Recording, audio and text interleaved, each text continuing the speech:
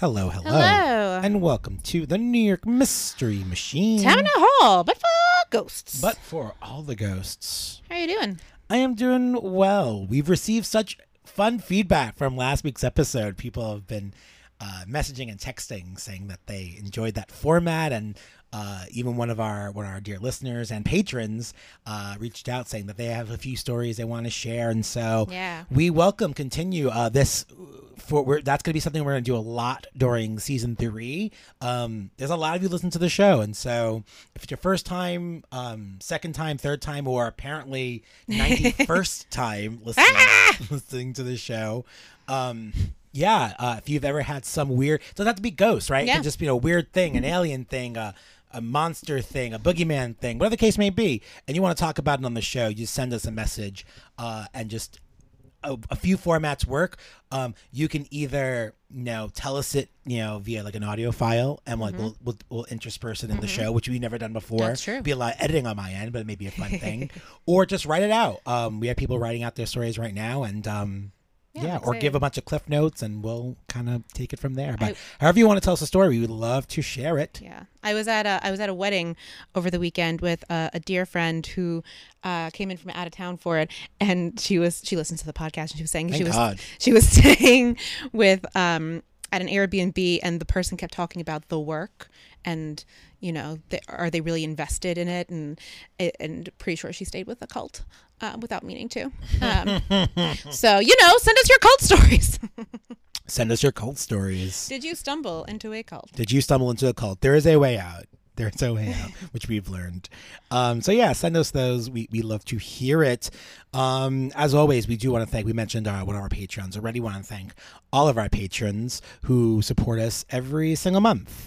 So we want to thank, as always, Chrissy and Kate and Christina and Christian. A lot of cussing. Chrissy and Kate and Christina and Christian and Amory and Sam and Carla and Jordan. Wow, cuss sounds really dominate. Anyway, thanks, guys. Thank you so much for your monthly donations to the show. They do help the show. They keep us going. They keep the lights on, so to say. This year we're looking to getting some new headphones for both of us. Woohoo! But especially for me, because mine are literally, now the foam is falling out. Adam thinks that my having a headphone is going to make me not scream into the mic. It will. Jokes on Adam, because every time I've had to do it for when we've done like something over. You have not yelled. Haven't I? Oh, challenge accepted.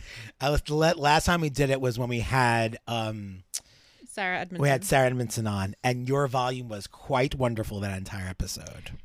There are other factors that contributed. And so we want to get some new microphones as well. These microphones are old, and I remember when I bought these microphones at, I think, B&H Electronics and Photography, what it's called, in Manhattan.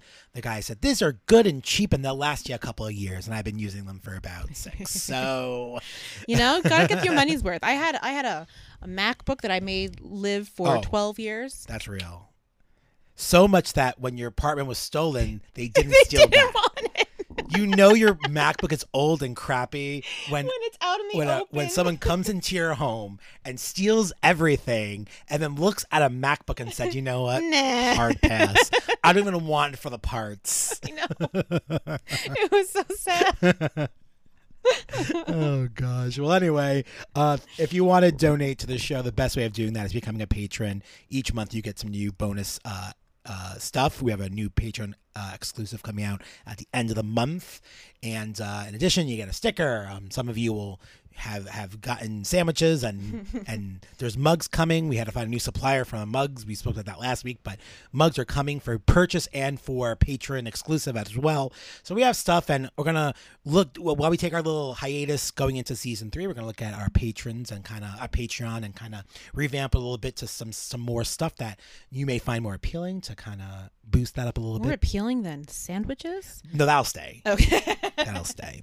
But anything else to kind of like do the whole thing, we're so excited. And if you want to give us some sort of donation, but not every single month, a good way of doing that is to go over to belowthecollar.com/NY Mystery Machine and pick up one of our t-shirts. We have 5 different designs on sale. They're all so fun. We don't get a ton of money from it, but we love seeing our t-shirts out in the wild. So if you already bought a t-shirt, and we know who you are, we see who's bought them. We love to see you wearing them. So have your friends, loved ones, take a picture of you or take a selfie. Do something. And we'll say, yeah, thank you for all that. Yeah. So that's all the ways to give us money. And other ways of supporting the show, like, subscribe, and leave us a 5-star review. 5-star reviews are the best. We love those. Put some words in there. We'll read it on air. Yeah, we haven't read them in a while. So, anywho, that was a lot of talking. Well, we're all talking usually anyway. We're all talking, really. Anywho, well, I guess let's get into today's episode. Yeah, what are we doing? No, you know what we haven't done in a while? A serial killer. Ooh. And so I found one today. Okay. And before I get into it, I must be the bearer of trigger warnings. Okay. And so this episode, I will say, this is your one and only trigger warning. This episode does contain murder. It contains rape and sexual assault. It contains dismemberment, and it also contains child abuse, as well as attempted suicide. So please, please, please, if any of these things do trigger you, if you're not comfortable, you have our full support in not listening to this episode. But it was hard to put together, and it may be hard to listen to as well. And so lots of stuff in this serial killer episode today on the show. We haven't had a serial killer in a while, and so I think we have one more before we end season 2. So today we're talking about Richard Francis Cottingham, also known as the Torso Killer. Ooh. The story is interesting because his reign of terror began in the late 60s in New York and New Jersey, but the murders he committed then weren't connected to him until like decades later. Oh, wow. And we're going to kind of sort through that later. So what I'm going to do is I'm going to start his murders with the things that led to his actual arrest. Okay. That makes sense. And in the order of when we found out about the others, give you them then. Okay. It is a lot. Okay. It's a very heavy episode. So I guess the first thing to do is talk about who Richard Francis Cottingham was. Mm-hmm. Cottingham was born on November 25th, 1946 in the Mott Haven neighborhood of the Bronx. He was the eldest of 4 children. In 1948, Cottingham's family moved to Dumont, New Jersey, and in 1956, Rivervale, New Jersey, where it was reported he became fascinated with bondage pornography. In 1964, he graduated from Pascack Valley High School in Hillside, New Jersey. After his graduation, Cottingham worked for MetLife, where his father was a vice president. He started in the mailroom at the firm's Manhattan headquarters and eventually became a mainframe computer operator upon taking computer courses. In October 1966, he became a computer operator for Blue Cross Blue Shield Association, where he worked there until his eventual arrest. Wow. And we'll get there to the arrest and all that. Now, here is a very creepy fun fact. Like, weird. So, while he was working at Blue Cross, Cottingham worked in an office with Rodney Alcala. Alcala was a fugitive child molester, an eventual serial killer in his own right, who lived in New York under the alias of John Berger. No doubt something we're going to cover in season 3. Good Lord. Now, neither man has claimed to be aware of the other, nor is there any evidence that they were familiar with each other prior to their respective arrests. They just both ended up in the mailroom of Blue Cross Blue Shield. Good heavens. I mean, I guess they didn't see each other at the terrible, awful human being meetings. Right. They were like, oh, didn't see you there. But it really weird, like 2 serial killers weird. In the same office. Bizarre. At the same exact time. Someone needs to, I don't know, exercise that space. Yeah, it's tough. So on May 3rd, 1970, Cottingham got married at Our Lady of Lourdes Church in Queens Village. He had 3 children, 2 boys and a girl with his wife, Janet. Now, Cottingham was arrested on several lesser charges throughout his killing spree. So before anyone even realized that this man was murdering people and doing a lot of terrible things that we're going to talk about, he was actually committing a bunch of other murders, and no one was connecting any of the dots. Wow. Police were not aware of the murders at the time. They weren't aware that he was an active serial killer and that he was still at large in both the New York and New Jersey area. On October 3rd, 1969, Cunningham was charged and convicted of drunk driving in New York City and was fined $50. On August 21st, 1972, he was charged and convicted of shoplifting at Stern's department store in Paramus, New Jersey, and was sentenced to pay a $50 fine or 10 days in jail. On September 4th, 1973, Cunningham was arrested in New York City for robbery, oral sodomy, and sexual abuse on the complaint of a prostitute and her pimp. Neither of the complainant appeared in further proceedings, and the case was then dismissed. On March 12, 1974, Cunningham was arrested in New York City for robbery and unlawful imprisonment on the complaint of another prostitute. Once again, the victim did not appear in court, and so the case was dismissed. I wonder why these women weren't appearing in court. So weird. Oh, no. No. Oh. That's not it. Okay. But if you were a known sex worker yeah. Right, go figure. In the 70s. I really did think for a minute there that he also killed them. No, not yet. But anyway, they were all those charges were dismissed. Yeah. But in any case, even if it wasn't, anything insane, like certainly if you were a sex worker in the 1970s, you know where you don't want to go, where there are police and judges and stuff, because sex work was illegal. Right. And some actions are still illegal in New York City to this very day. So, in any case, Cunningham was showing plenty of signs that he should be someone who's been to be watched. Right. And he wasn't. No one was watching him. Right. God, the 70s were bad in New York. You guys, if you were listening to the show for a minute, last year, we spoke so much about how New York City in the 1970s was a shithole.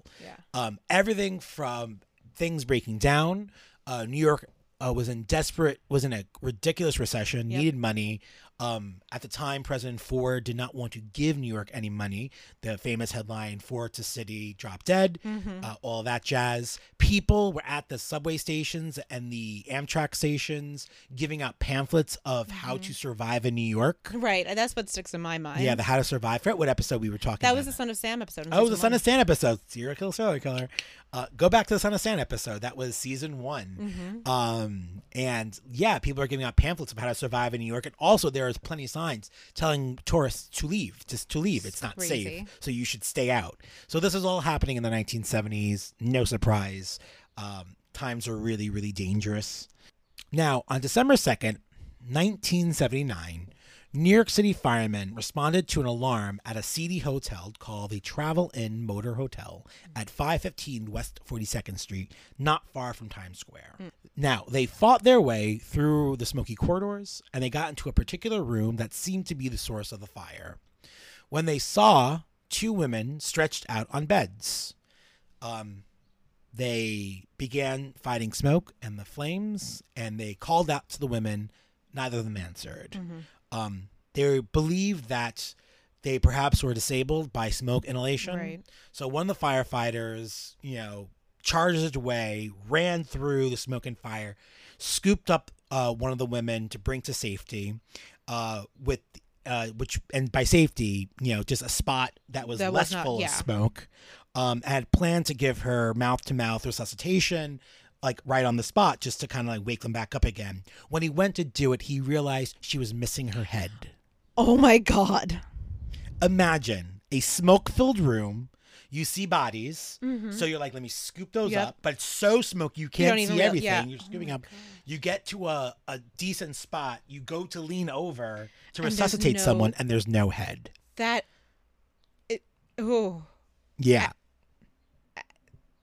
Yeah. That's you don't have words. I can't even imagine. Yeah.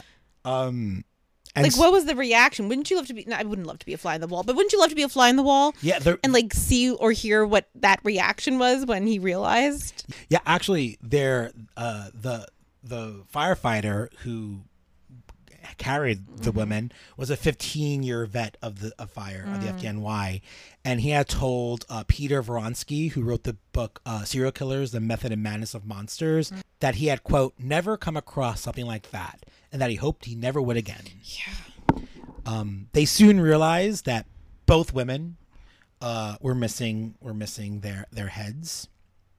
And in addition, they also saw that both bodies had their hands removed as well. Oh, okay. So it was both heads and all four hands. Interesting. Okay. Both bodies had been doused with lighter fluid and set alight.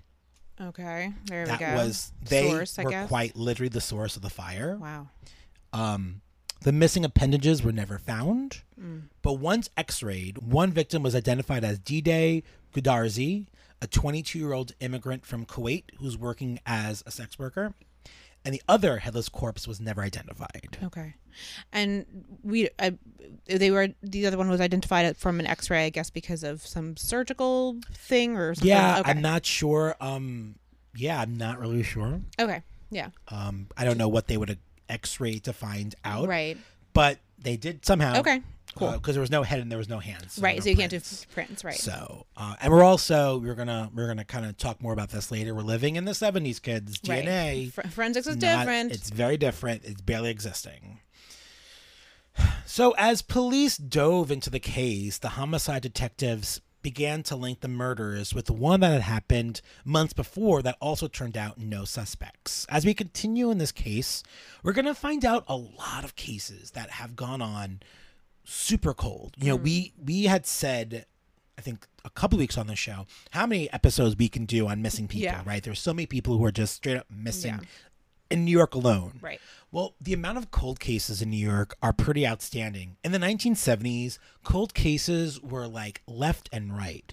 The policing was shoddy. We weren't finding people, and a lot of cases were just left undone. Yeah. A lot of these cases these murders that we're going to talk about today weren't ever discovered until as recent as 2022. What? And we're going to talk about it in a little bit as well. Wow. Okay. Like I said earlier, these are the murders that led to this arrest. But there were a series of murders before that were just going on unsolved for a decade out. Right. Gosh. So here we go. They realized that this case seemed very similar to another case that had happened a few months ago. Again, yielding no suspects. There was a teenage sex worker named Helen Sykes. She had gone missing from the Times Square area in January of 1979, just about a full year before. When she was eventually found, her head was hanging on by a thread. Her legs had also been hacked off and were found eventually a block away from the rest of her body. Police said that the legs were laying side by side as if still attached to the body. So why bother? Why is that? Like, I don't know. You go through the trouble of trying to remove the head and then you don't actually do it. That's interesting to me. Yeah. I mean, yeah. I don't know what the process is. I don't really know. And truth be told, we never really find out his process of how he dismembered all these human people. Okay. You know, and how he took all these body parts off, but he did. Okay. As 1979 turned to 1980, this eventually went from isolated incidents to straight-on killing spree. On May 5th, 1980, police found another sex worker named Valerie Streets dead in a room at the Quality Inn in Hasbro Heights, New Jersey. Valerie had been beaten and strangled, then stuffed under the bed of the room. In addition to the savage beating, her breast had been gnawed so violently that one nipple was nearly severed. Oh my gosh. Detectives began dealing with an insane case of deja vu once again. The murder had reminded them of another unsolved murder that happened years prior. A woman named Marianne Carr, a young nurse, had been brutally murdered at the very same motel on December 16th, 1977, just about 2 years prior. They thought perhaps that there could have been a connection there, but had nothing else to go on. Yeah. Again, DNA was not a thing at this time, and so no prints, nothing. On May 12th, 1980, a 19-year-old sex worker named Pamela Weisenfeld was found beaten up in a parking lot in Teaneck, New Jersey. According to police and medical reports, Weisenfeld's attacker bit her multiple times. After meeting Cunningham, Pamela had been drugged and brutally beaten, suffered several injuries all over her body, After being found, Teaneck police took her to the hospital. She survived, but was so out of it she was unable to remember any of the details about the attacker until years later. Gosh. Yeah, I mean, it keeps going. On May 15th, 1980, Jean Renier, who was 25 years old at the time, was discovered at the Seville Hotel on 22 East 29th Street in New York City. Investigators discovered that Renier's attacker had cut her throat and removed both her breasts. The murderer had left the breast on the headboard of the bed. Oh my God. Renier's body had been set on fire as well as part of the perpetrator's attempt to get rid of the evidence.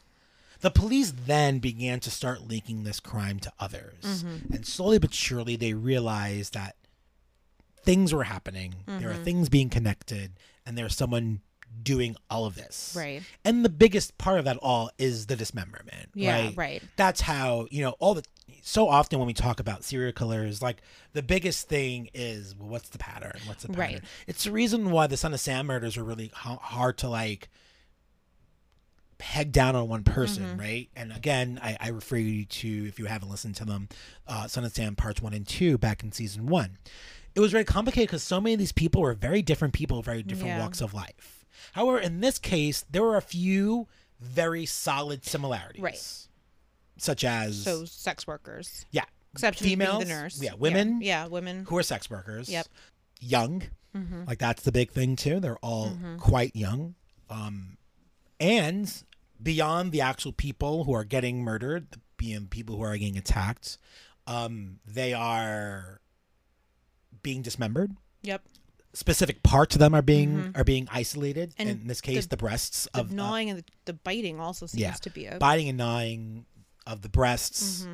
In some cases, removal of the breasts. Yeah. And each one, some sort of dismemberment so far. Either head, hands, legs, breasts, some part of them. I'm so sorry, everyone. This is a very hard. This is as hard as it is for you on your morning commute right now, going into work to listen to this. Trust it. I did this in a few sessions to write this out because it was really, really tough. Renier's body is found May 15th, 1980. A week later, May 22nd, 1980, at 9:30 a.m., police were called to room 117 at the Quality Inn in Hasbrook Heights, New Jersey. We've been there before, right? We've been there before. Okay. We're going to talk about that as well. That is a site of the murder of Marianne Carr. Right. Okay. Police were told that there was a disturbance in the room. Someone had called about screaming as if she was being tortured, as if the girl was being tortured. They got to the room, and there they found 18-year-old Leslie Ann Odell, a known runaway and sex worker. Odell was picked up by Cottingham in Manhattan on May 21st. The two had used a car to get to the Quality Inn from Manhattan. Odell claimed to have been tormented by Cunningham for hours before she was able to scream out for help. She had been beaten, raped, sodomized, and forced at knife point to perform oral sex on him. He had also slashed her with a knife and bit her nipples till they bled. Oh, gosh. She later testified that he said, quote, "You have to take it. The other girls did. You have to take it too. You're a whore and have to be punished." Odell's muffled cries of pain became so loud that the motel staff needed to call the police, especially after two other gruesome murders that took place years prior at the hotel. Yeah. So they're starting to not want to repeat history more than twice. And we're going to talk about both of those murders at the hotel later. As Cunningham attempted to flee down the corridor of the motel, officers apprehended him. Thank Oh, wow. Okay. Lord. Yeah, she screamed. Right. So the turn of events was they're in the room. She was able to finally let her scream. When she screamed, people in the hotel knocked on the door. At the same time, they phoned the police immediately. Good job. Good job. You hear something? You say something? Yep. Upon hearing the hotel people basically say, "Call the police," he slips out the door as the police are coming in. Okay. When she tells them that he just left, they run down and they catch him before he leaves. Okay. He's now apprehended. That's a quick response on the part of the police. Super quick, and they get him in custody. Okay, good. When Cunningham was arrested, he had handcuffs, a leather gag, 2 slave collars, a switchblade, a replica pistol, and an exorbitant amount of pills on him. When police got to his home to search it, they found... When police got to his home to search it, they found what can only be described as a trophy room where he kept some personal items belonging to each of the victims. I hate this. Yeah, it's a tough one, you guys. It's a tough one. Sorry. Gosh, that hit me again. But he was apprehended. He was in prison, and his journey in sentencing and all that jazz was just about to begin. Because once he's in prison, prosecutors thought that they were working with just a few murders. And over the course of the next 50 years, a few is going to become a few more, a few dozen. Oh my gosh. And it's going to lead to just about triple digits. Oh my gosh. And we're going to talk all about that when we get back from the break. Take a breather, eat a sandwich, do something. Hydrate. Do your call your family, tell them you love them. We'll be back after the break.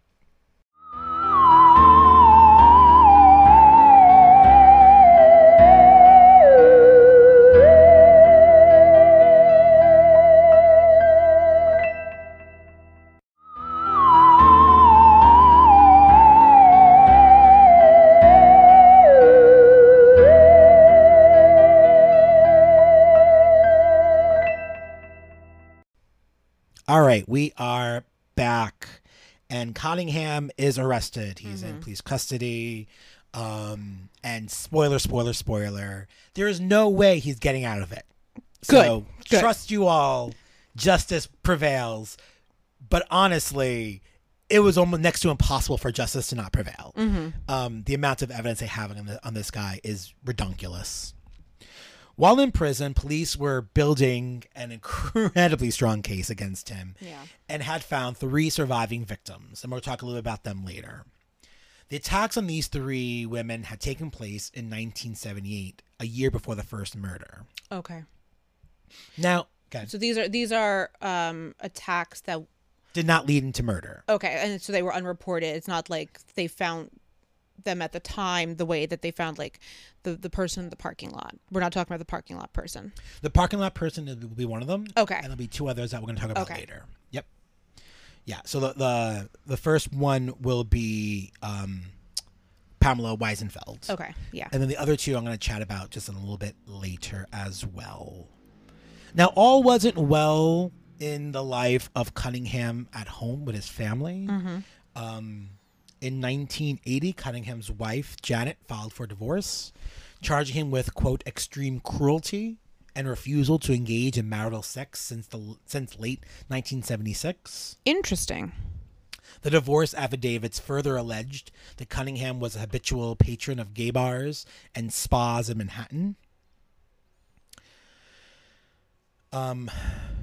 Cunningham became quite despondent while in police custody, so much that he removed his glasses, smashed a lens, and attempted to use a lens to slash his wrists and commit suicide. But he failed. It didn't work. Lenses aren't really that sharp. And yeah, he failed in slashing his wrist, and he was fine, and life went on. The charges listed in Cunningham's New Jersey indictment, just New Jersey, included kidnapping, attempted murder, aggravated assault with a deadly weapon, aggravated sexual assault while armed, also known as rape, aggravated sexual assault while armed, in particular while in relation to sodomy, aggravated sexual assault while armed in relation to fellatio, possession of a weapon, which was a switchblade knife, and possession of controlled substances. Sacarbarbitol, amobarbitol, and diazepam. Okay. I'm really bad at pronouncing drugs. Medicine things, who knows? But those are all of the charges that he was found on in New Jersey. In Jersey. And that was just the New Jersey trial. But on all of these, all the charges of New Jersey amount to, at this point, for 25 to life. Wow. Okay. It'll be much more than that by the end of this episode. Okay. I do promise. Now, do you remember how the Streets murder reminded the police of another murder that had taken place in the same hotel? Yes. And which was also the same motel that they found Adele in. Yes. Well, Cottingham would be charged with that murder as well. The details of that night, of that case, were that at approximately 7 a.m. on the morning of December 16th, 1977, the body of X-ray technician Marianne Marzi Carr, who was 26 years old, was found between a parked van and a chain-link fence in Little Ferry, New Jersey. Carr was found wearing a white nurse's uniform. The victim's left leg was visible since the uniform's pants had been slashed. On her right leg, she discovered to have a clump of her own hair. Carr's shoes were missing from the crime scene. Carr was last seen December 15th, the day before, conversing with the man described as white, around 32 years old, and brown-haired in the parking lot of Ledgewood Terrace Apartments, which Cottingham and his wife had previously resided in. Cottingham apparently kidnapped her from the apartment complex, took her to the Quality Inn in Hasbrook Heights, New Jersey. Once she was inside, he beat her, slashed her, and raped her. She had been choked and then restrained. Afterward, Cottingham dumped her in the parking lot of the Quality Inn, not far from the Ledgewood Terrace Apartments. So this is our second medical worker, too. Mm-hmm. Okay. The tool that had been used to kill her was still wrapped around her neck when she was found. Carr exhibited handcuff-related bruises on her wrist, ankles, as well as remnants of adhesive tape on her mouth. Her body also had numerous bite marks and cuts on it. So this is all the information that we had found out in 1977, but we had no one to connect it to. Right. Again, no DNA, none of that jazz. And so it wasn't until this arrest in the 80s where they were able to finally connect those two. During the early 1980s, Cunningham was convicted of 5 murders, which we covered already. Those 5 murders were the Carr murder, the Streets murder, the Rayner murder, and the two the firemen found them. Murder. The Goodarzi murder and the Sykes murder.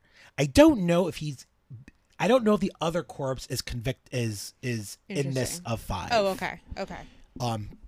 Because technically at this point there are 6 people, and he seems to only be convicted at this moment of 5 of them. Okay. So I don't know if it's perhaps because of the headless corpse. Right. There's no sense of identification. Can you charge someone with the murder of an unknown person? I'm not sure. Okay. But that is where it's at as of right now. Okay. So Cottingham is convicted of 5 murders in 2 separate New Jersey trials in 1981 and 1982, and in a single New York trial in 1984 for 3 murders. Cottingham was apparently forensically aware in the era before analysis, meaning he, in the 13-year period in which he is known to be committing at least 17 murders at this point, only 1 fingerprint belonging to him was ever recovered from a ratchet mechanism of handcuffs left behind on the Valerie Street murder. Wow. So, yeah, I mean, that idea of knowing that no one's going to catch you if you are very careful becomes really important. Like, he leaves no DNA at all, even though DNA testing is very premature at this time anyway. It's very, And just 1 fingerprint. That's impressive. 1 fingerprint in all these years. That's pretty outstanding in terms of, like, covering your ass. A case based on his, quote, signature pattern was built around him, combined with the testimony of 4 surviving victims, as well as pieces of his victims' jewelry and other items found in the possession of his arrests. So basically, again, knowing the pattern, saying, okay, this is clearly all you. You did all these things. Right. Murder, dismemberment, young sex workers, medical workers. This is clearly you. And then, of course, it doesn't help when you have a trophy room showing all the terrible things you did that has connections to all of these victims. Cottingham pleads innocent and for decades insisted he was being framed. Until finally in 2009, he admits to perpetrating the 5 murders. All the charges from all those 5 murders drew him a sentence of 173 to 197 years in prison. Oh, okay. Now, I just said he was convicted of 5 murders. Right. However, as time would pass, he would begin to confess to many, many more murders. Many of these cases were very cold, like I said to you earlier, right? These are cases that people did not know, did not have the connection. For the most part, no one was dismembered. Right. So there was a hard time making these connections. But there are a lot. And here we go. In 2010, he pleaded guilty to the 1967 murder of Nancy Vogel. Nancy Vogel was a 29-year-old married mother of 2. She was found dead in her car, bound and naked in Ridgefield Park, New Jersey on October 30th, 1967. She had been last seen 3 days earlier in Little Ferry when she left home to play bingo with her friends at local church. Instead, Vogel chose to do her shopping in a mall in Bergen County. Cottingham met Vogel at a shopping center and kidnapped her. He said he took her to a field in Montvale and strangled her there. Vogel and Cottingham were acquaintances. After Cottingham admitted to killing her in March 2010, he was convicted of her murder on August 25th, 2010, and years were added to his sentence. Then, in exchange for immunity from prosecution, he confessed to murdering 3 New Jersey schoolgirls. Gosh. First, Jackie Leah Harp, who was 13.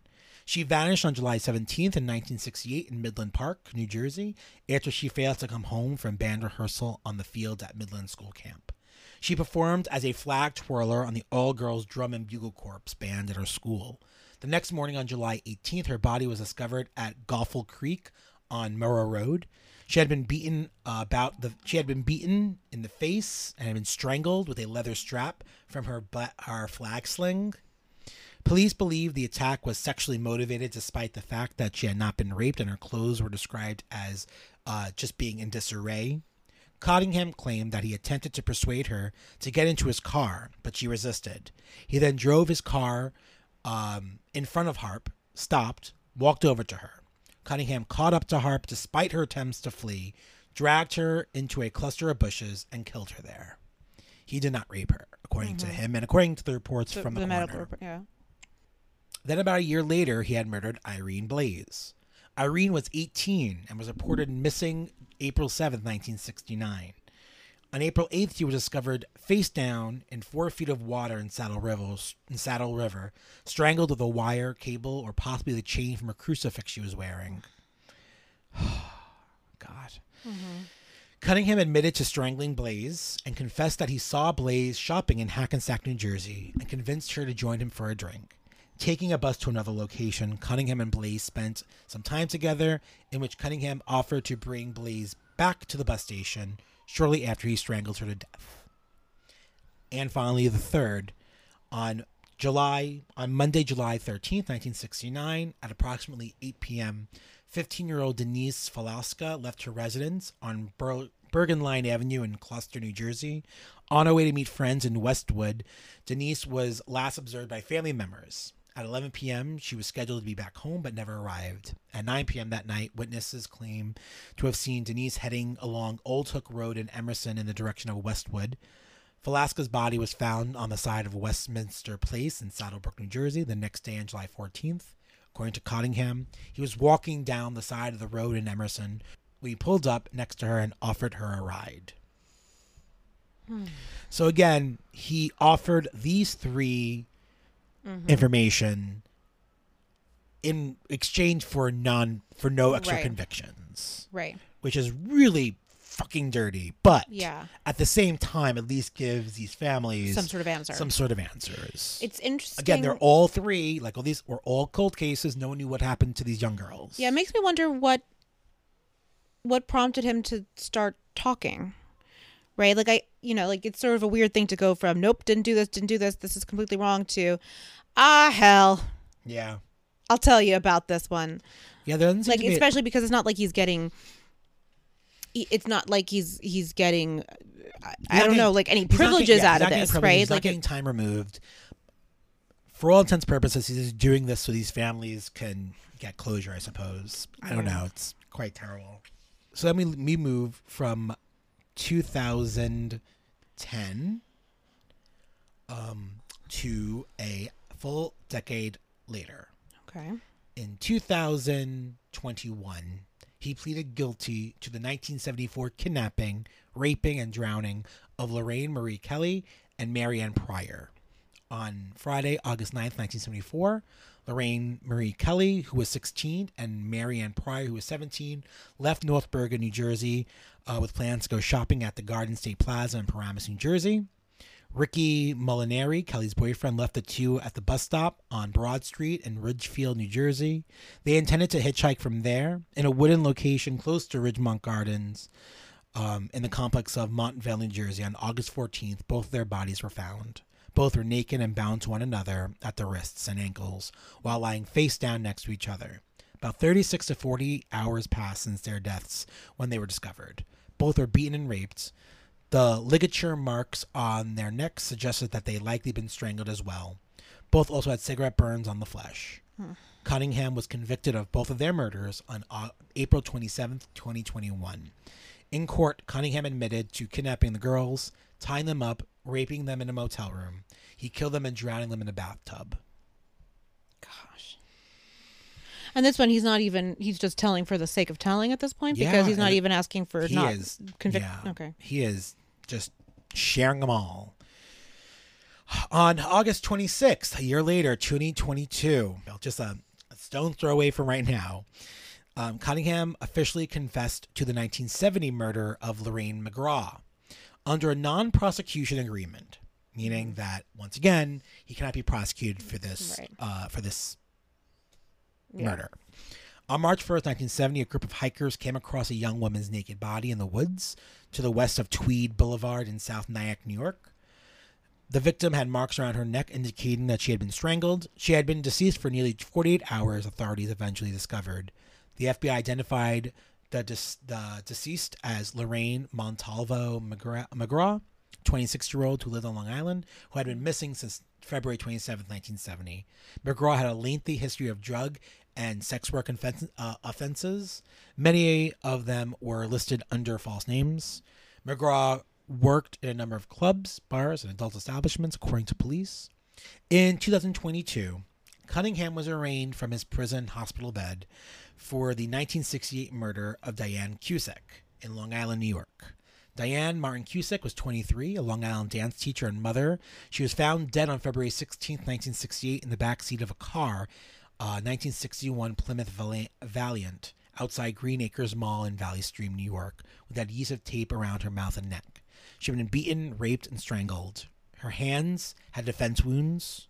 DNA from semen discovered at the crime scene was extracted, and it matched a sample retrieved from Cunningham. Oh, okay. Or in the 2020s. Yeah, but I guess someone had the forethought at the time. Yeah. To get store stuff, and be like, hey, just in case. Interesting. Near the Green Acres Mall, there was a drive-in theater that Cunningham frequently visited. Authorities believe Cunningham approached Cusick while pretending to be a mall security guard or police officer. Cunningham was convicted for her murder on December 5th, 2022.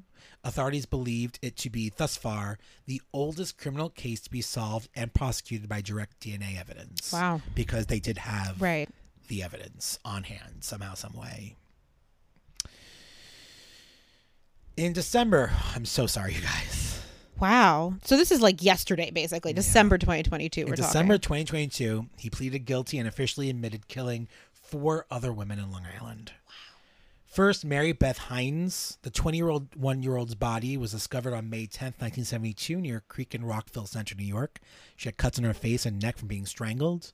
Hines, who experienced grand mal seizures, had been diagnosed with epilepsy, vanished on May 5th as she boarded a bus to travel to a nearby epilepsy dance. Cunningham claimed to have thrown her body from Rockville Center Peninsula Boulevard Bridge. Next, Laverne Moyer, a 23-year-old mother of two's body, was discovered in Rockville's Center Creek on July 20th, 1972. She had been killed by being strangled. Cunningham asserted that he had thrown her body off the same Peninsula Boulevard Bridge we had previously dumped the Hines body. Mm-hmm. Then Sheila Hyman, the 33-year-old who was found bludgeoned and stabbed to death in her home in North Woodmere, New York on July 20th, 1973. When her husband returned from a trip to a department store that morning, he discovered her dead in the master bedroom. None of the rooms outside the bathroom showed any evidence of struggle. None of Hyman's neighbors reported hearing anything strange at the time of her death, and the autopsy ruled out rape. Finally, in that group, he confessed to the murder of Merida Emerita Rosado Nieves, an 18-year-old Puerto Rican who was found dead in Waughton, New York on December 27, 1973. She was also found strangled to death in a weeded area close to East Bath House bus stop on Ocean Parkway at Jones Beach. She was discovered by park maintenance personnel, wrapped in a gray blanket and just covered in plastic bags.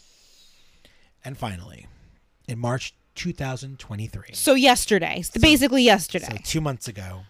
Retired Chief of Detectives for the Bergen County Prosecutor's Office, Robert Anzalati, elicited another confession from Cunningham. The murder of Mary Ann De La Sala, who was 17 when she vanished in January of 1967 after working her shift at the ShopRite on Essex Street in Hackensack, New Jersey. Her body was found 3 months later on April 20th in the Passaic River in Hawthorne, New Jersey. She had been strangled. Police concluded that she was killed elsewhere than thrown into the river. There was no sign of sexual activity. The murder of Mary Ann De La Sala was, on record, the first of the murders that he committed. And that was in what year? That was in January of 1967. Wow. In addition, he had eventually confessed the attacks on two other women who I mentioned earlier, who had testified. These women were not murdered. One was pregnant waitress Karen Schilt. She was 22 when she met Cunningham, who referred to himself as Joseph Schaefer, on March 22nd, 1978, in a bar in Manhattan. Schultz exited the 3rd Avenue Tavern and made her way back to her 94 3rd Avenue apartment when she was picked up by Cunningham and driven down Route 80 in New Jersey after feeling nauseous. Karen took the pills Cunningham gave her and lost consciousness. When she awoke, she was a patient at the Hackensack Hospital. Patrolman Raymond Auger of the Little Ferry Police Department had driven her there. Near the Ledgewood Terrace apartments in a parking lot, Auger had discovered Karen motionless. She had been sexually assaulted by Cunningham, who then abandoned her in a sewer with her breasts and genitalia exposed. So just left her in a sewer to die, but didn't die. And finally, Susan Geiger, a 19-year-old sex worker who was approached by Cunningham on the night of October 10th, 1978. The incident happened in Manhattan between Broadway and 7th Avenue on West 47th. Although Susan informed Cunningham that she had reservations for the remainder of the evening, she left him her contact information at the Alpine Hotel. The following evening, Cunningham called Susan and asked her on a date at midnight. He picked Susan up in his maroon Thunderbird after she gave her consent. Susan would later describe Cunningham, who called himself Jim, as friendly. Cunningham plied Susan with a number of drug drinks when they headed to Flanagan's Tavern on First Avenue. Susan was subsequently awake and covered in her own blood in room 28 at the Airport Motel in South Hackensack, New Jersey. Susan had been tortured by Cunningham, who injured her face, breasts, vagina, and rectum. In addition, he had beaten Susan multiple times with a garden hose and torn Susan gold earrings out of her ears. Susan was taken to the hospital by Captain John Ager of the South Hackensack Police Department. And those are all of the attacks and murders as of now. And he's still alive? He's still alive in prison. Cunningham tried to kill himself 3 times. The first time I mentioned in 1980 with his smashed glasses. Then on June 14th, 1981, shortly after he was convicted of 15 counts of sexual assault, rape, and murder, locked in his cell at the Bergen County Jail, Cunningham drank 6 ounces of liquid antidepressant, but survived. And finally, while on trial for 3 more murders on July 6, 1984, Cunningham produced a razor blade and slashed his left forearm in front of the jurors. Oh, my God. How he obtained the blade is unclear, but he failed to do much damage with it. In fact, he did so little damage that the trial resumed later that afternoon. Wow. They just covered the bandage. Yeah, because it wasn't deep at all. His full sentence, as of right now, is 937 years in prison. Gosh. Cunningham has told authorities that he has killed between 85 to 100 women throughout his life. Oh my heavens. It's a claim that police believe is a bit inflated.